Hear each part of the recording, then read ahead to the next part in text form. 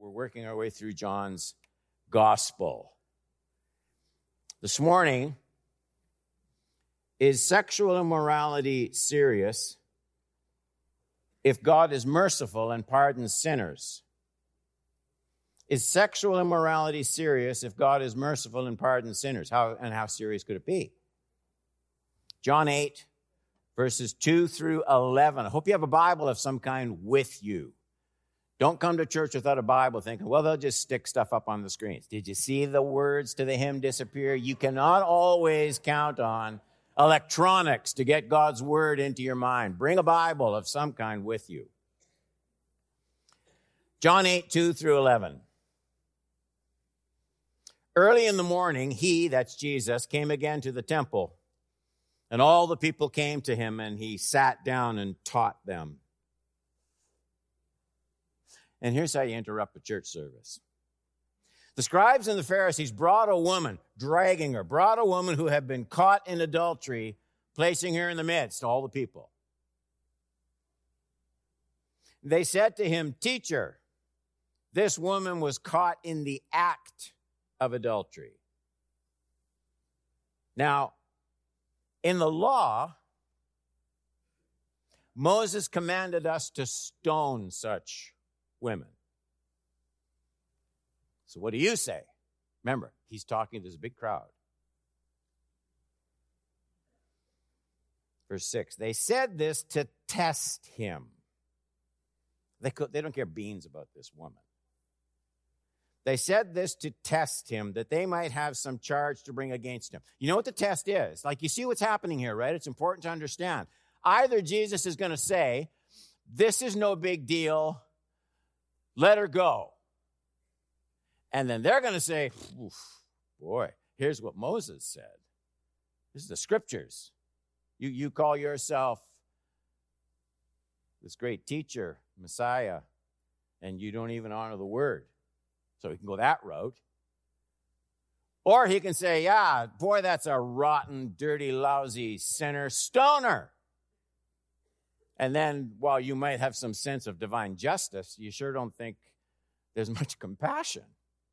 So it's like they've got Jesus either way. It's a great test, especially, we all have our convictions. It's another thing to state your convictions in front of a big group of people where you think there might be a lot of them who disagree with you, right? That takes a little more courage. So they said this to test him. Verse 6, right in the middle of the verse. Jesus bent down, wrote with his finger on the ground. I'm not going to speculate. Everybody speculates what he wrote on the ground. It doesn't say, and it doesn't matter. Jesus bent down, wrote with his finger on the ground. And as they continued to ask him, so he didn't answer them, they're not letting it go. They're going to ask the same thing over and over. You know, like a reporter gets somebody on the street and just sticks a mic in their face. You've seen it. And they don't let him go. Follow him all the way down the sidewalk. That's what's going on here.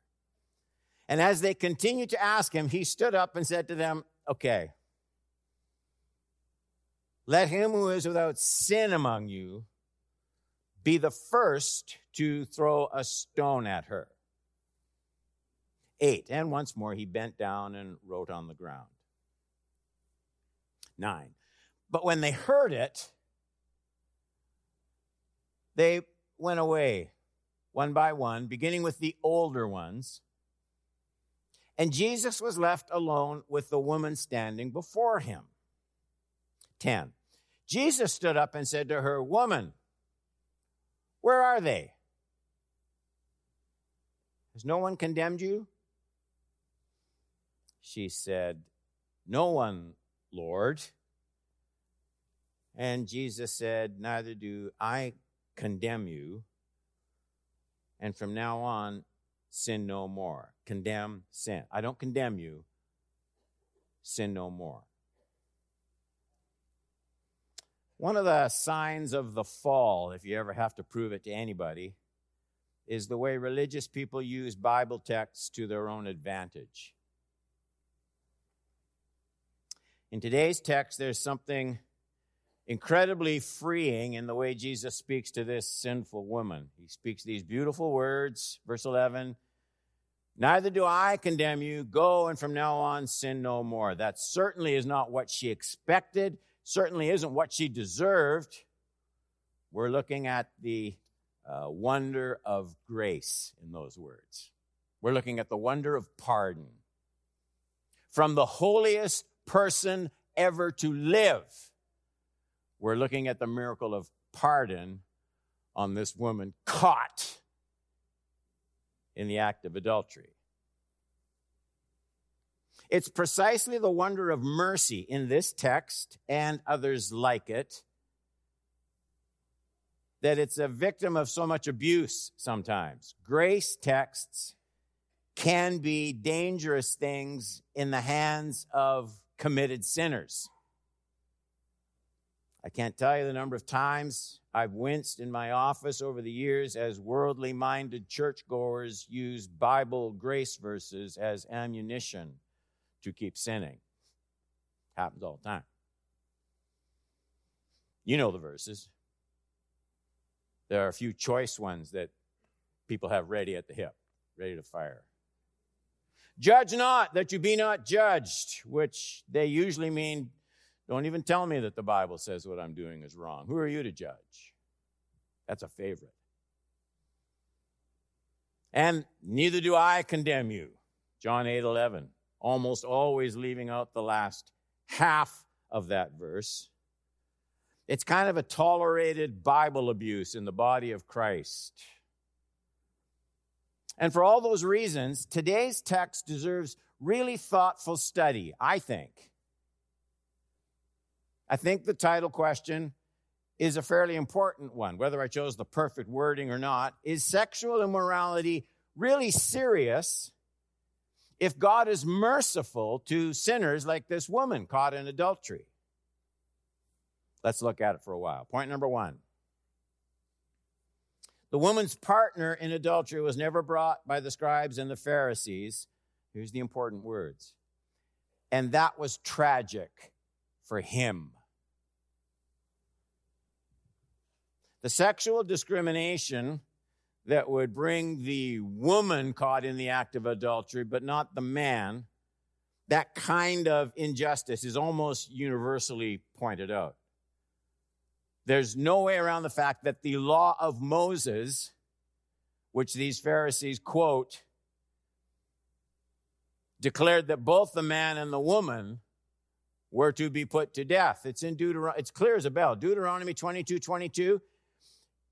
If a man is found lying with the wife of another man, both of them shall die. The man, says it again, the man who lay with the woman and the woman. So you shall purge this evil from, and here's an important word, don't ignore that word, from Israel. It's important to remember the uncomfortable truth that these words aren't Moses' words. They're God's words through Moses. Those last two words are important, from Israel, purification for Israel. And they point to the fact that the law was God's theocratic governance of his people. There weren't police officers or RCMP, or God was the legal authority over the nation Israel, not just its theology, but its legal system, its laws. The church doesn't stone adulteresses or kidnappers or Sabbath breakers or homosexual offenders or people who curse their parents. We all understand that. People who think they're being clever, pointing out the unreasonableness of enforcing these Old Testament laws in today's society, are just showing their ignorance. The Bible never ever hints that those laws apply to the church today. It was the theocracy of Israel, the laws of that nation. Nonetheless, that clear command still reveals the ugliness of the bias in these religious leaders when they quote their version of the law. It's right there in John 5:8. Now, in the law of Moses, commanded us to stone such women. What do you say? So it's easy to see the discrimination. It's easy to see the social injustice. Obviously, no law should be slanted in one criminal's favor over another. I get it. But I want to probe a bit deeper to a less obvious thought in this text. Yes, the wickedness and injustice of the scribes and the Pharisees, it's revealed, it's obvious. Both the man and the woman were equally guilty, breaking God's law. But think of this question instead. Who is the ultimate winner and who is the ultimate loser in this adulterous pair? Who's the ultimate winner? Who's the ultimate loser in this adulterous pair? It's easy to rush to the wrong conclusion. I mean, true, the bias is against the woman. There is injustice. But think again just for a minute. One person, the woman, she received divine forgiveness and amnesty with God, the eternal judge. But the other, the man, well, he avoids the embarrassment. He avoids the social disgrace, to be sure. But as far as we know, he remained locked in his same condemned life like many persistent sinners. He probably fulfilled his days on earth thinking he was fortunate to get off the hook. The woman, not so lucky.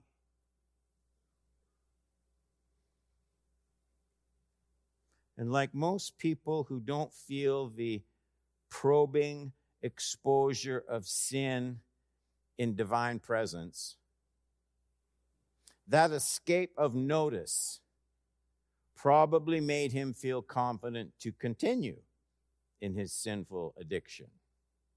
But of course, one day, we don't know when, he died and faced eternal judgment. So I ask again, who was the fortunate one in this mixed up account? And I think the life lesson here is it's not always bad to be the one caught in a sin. And it's always bad not to be caught by God or conscience or the Word.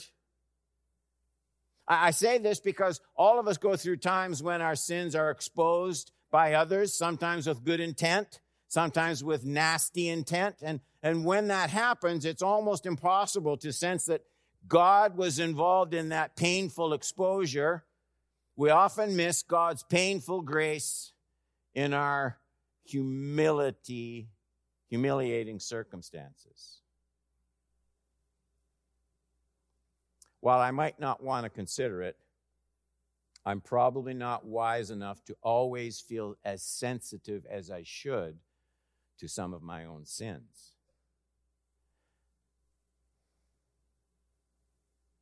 Often we don't even see our own sins as offensive to God, at least not as offensive as the same sins when we see them in others.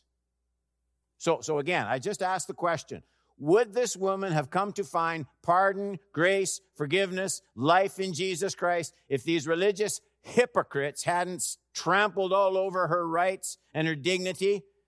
Well, we'll never know for sure. She might have, but not likely. Not likely.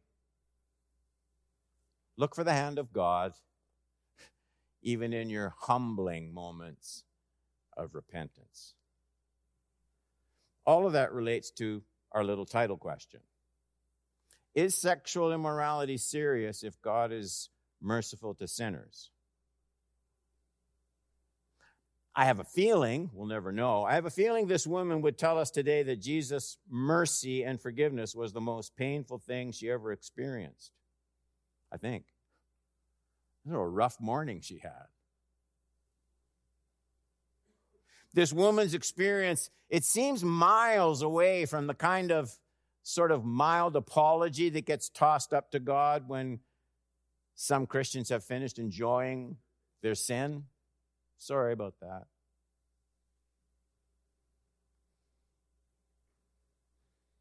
Probably this woman never forgot the humiliation, the disgrace, just the sheer embarrassment, being caught in the act of adultery, her sin exposed.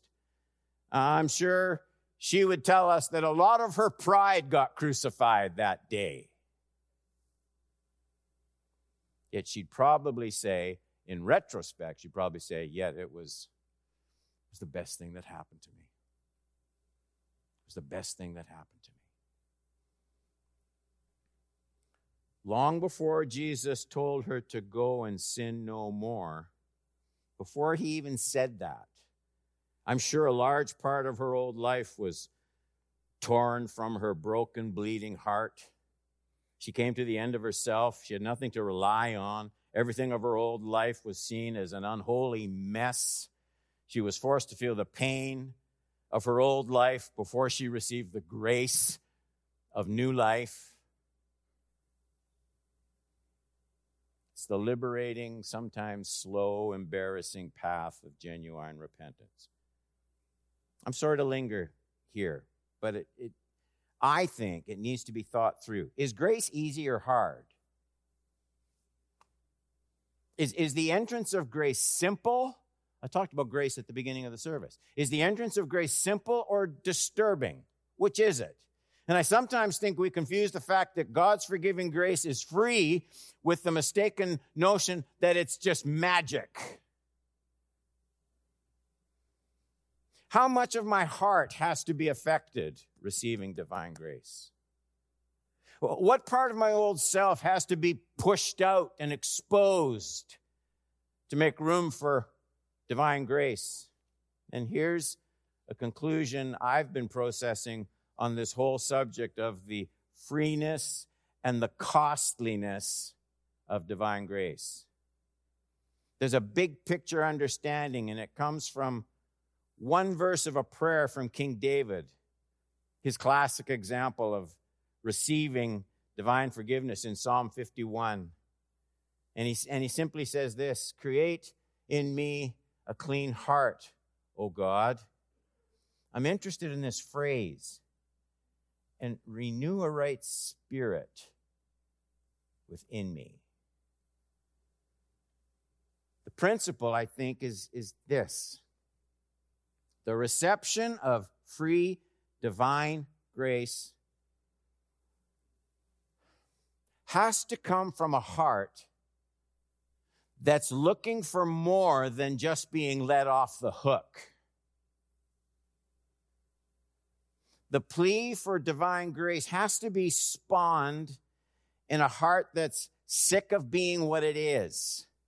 David wants forgiveness, to be sure, nothing wrong with that. But it's not all he wants. He's seen something really ugly. He's seen something ugly in his heart. It's in his inner self. He calls it the spirit within me. He wants that transformed. Renew a right spirit within me. I'm messed up in here. I take that to mean David doesn't ever want to see his inner self, his mixed up inner self, directing his life again. Never again. That's what he's praying about.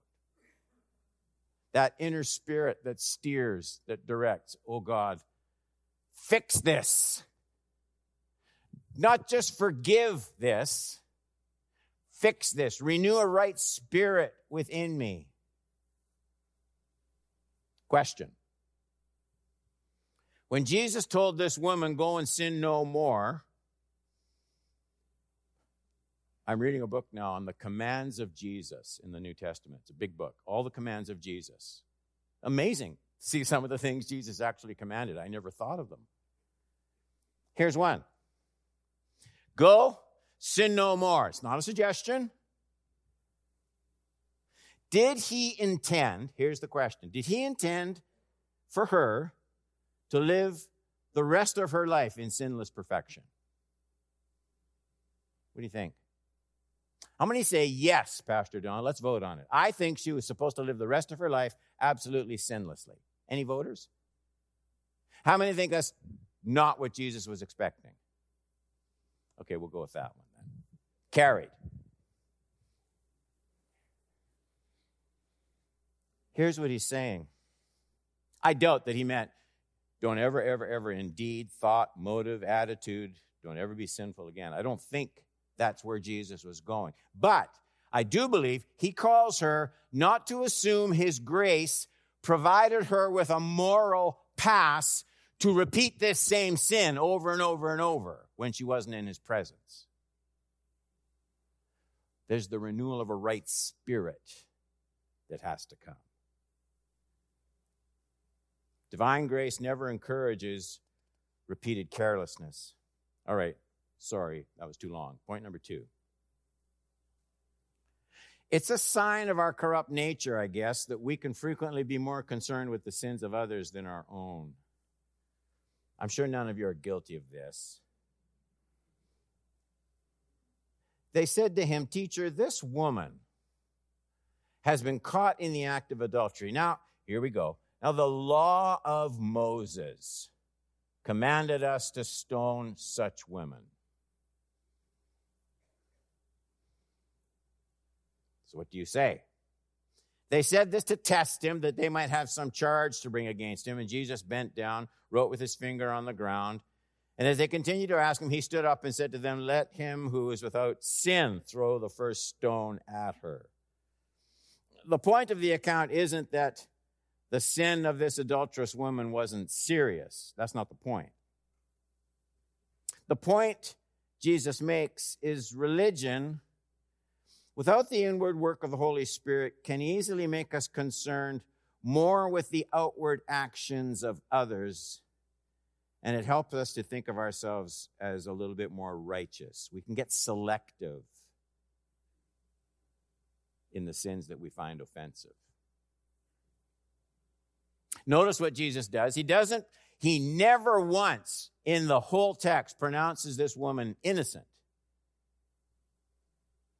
He does call the leaders first to look into their own hearts. I mean, that's what he does in verse 7. And as they continued to ask him, he stood up and said, "Let him who is without sin look in your heart, men." That's what Jesus is saying. That one. The one who doesn't have any sin, you go ahead. Fire the first stone. Go ahead.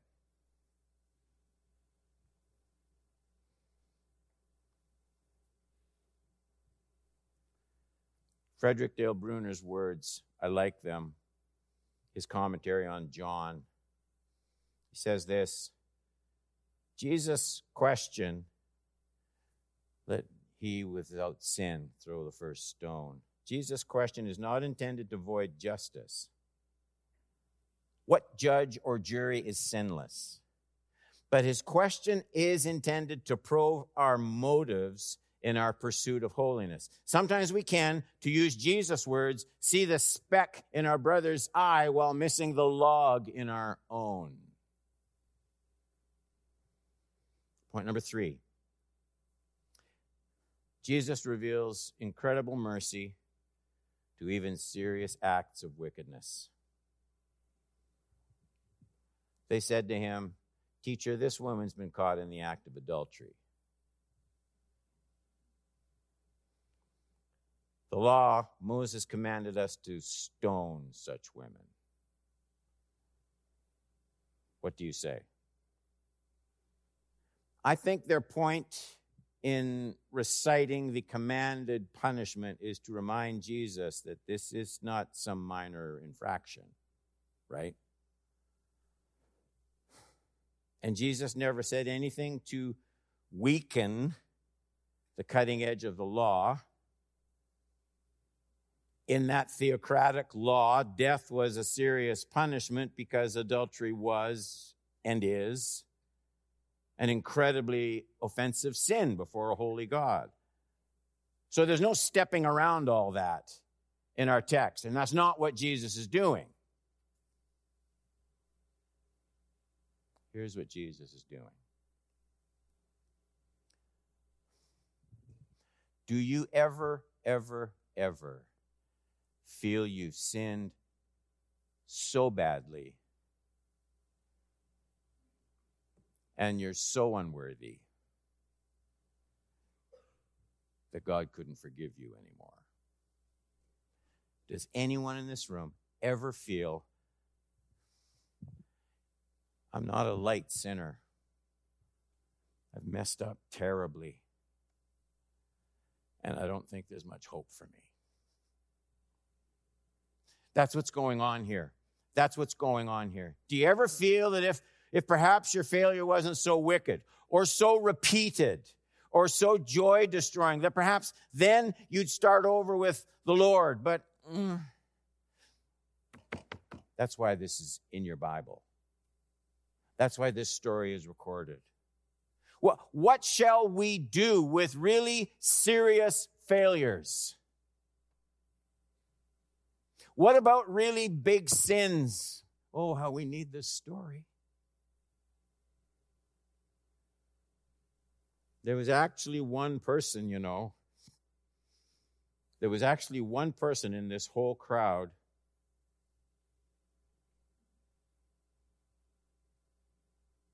who was sinless. There would have been one person in this whole crowd who would have been qualified to cast the first stone. Jesus could have. Why didn't he? Just because he's loving and compassionate? Part of the answer. Part of the answer. I'll tell you why. Jesus knows that in a matter of months, this woman's sin, she doesn't have to pay for it herself. But it doesn't lighten the sin at all. Jesus knows that in a few months, he will die himself and shed his blood for this woman's sin of adultery. The sin isn't ignored. It's completely pardoned. It's paid for. Its sentence is carried out, however you want to put it. Jesus knows he can say, go and sin no more, because he's not whitewashing this person's sin. He's going to atone for it. That's what Jesus does with serious sins. 4. We're almost done. It is possible to feel guilty in conscience without receiving mercy from Jesus Christ. I think this needs to be said.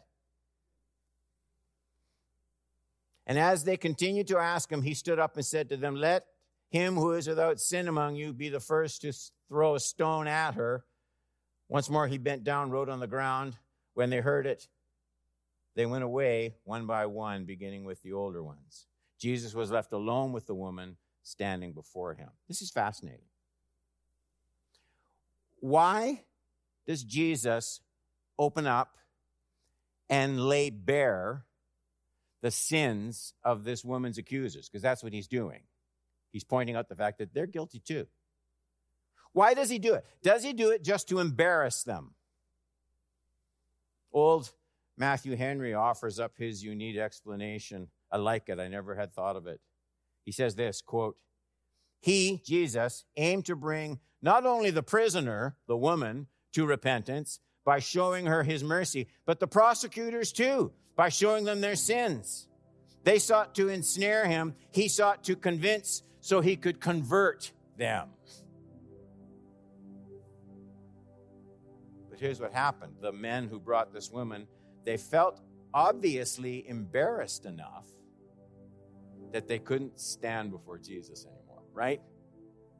They felt embarrassed enough for their wickedness to slip away, but they were just convicted. As far as we know, they were not responding to Jesus and his forgiving grace. They were getting away from his convicting presence. So it is, I think, possible to feel the weight of sin without ever actually dealing with Jesus, the Redeemer. The woman, she just stays. They're all gone. She stays right with Jesus. Why? She really had no reason to stay once all her accusers had left. No one was holding her there anymore. Jesus was still writing on the ground when the gentlemen start slipping away. Everyone else leaves. Everyone else avoids confrontation with the holy love of Jesus. And she could have gone along with the others. And so we learn, I think, Sinners need to just stay with Jesus. They need to learn that his heart is big and healing and forgiving for those who feel the true shame of their actual guilt and sin. We learn that Jesus isn't a threat to those who want a clean heart. He's still the same. Renew a right spirit within me. My insides constantly take me in the wrong direction. I need to be forgiven for all my past sins. And I need your Holy Spirit to rule and reign my life to keep me from future ones. I need Jesus. Let's pray.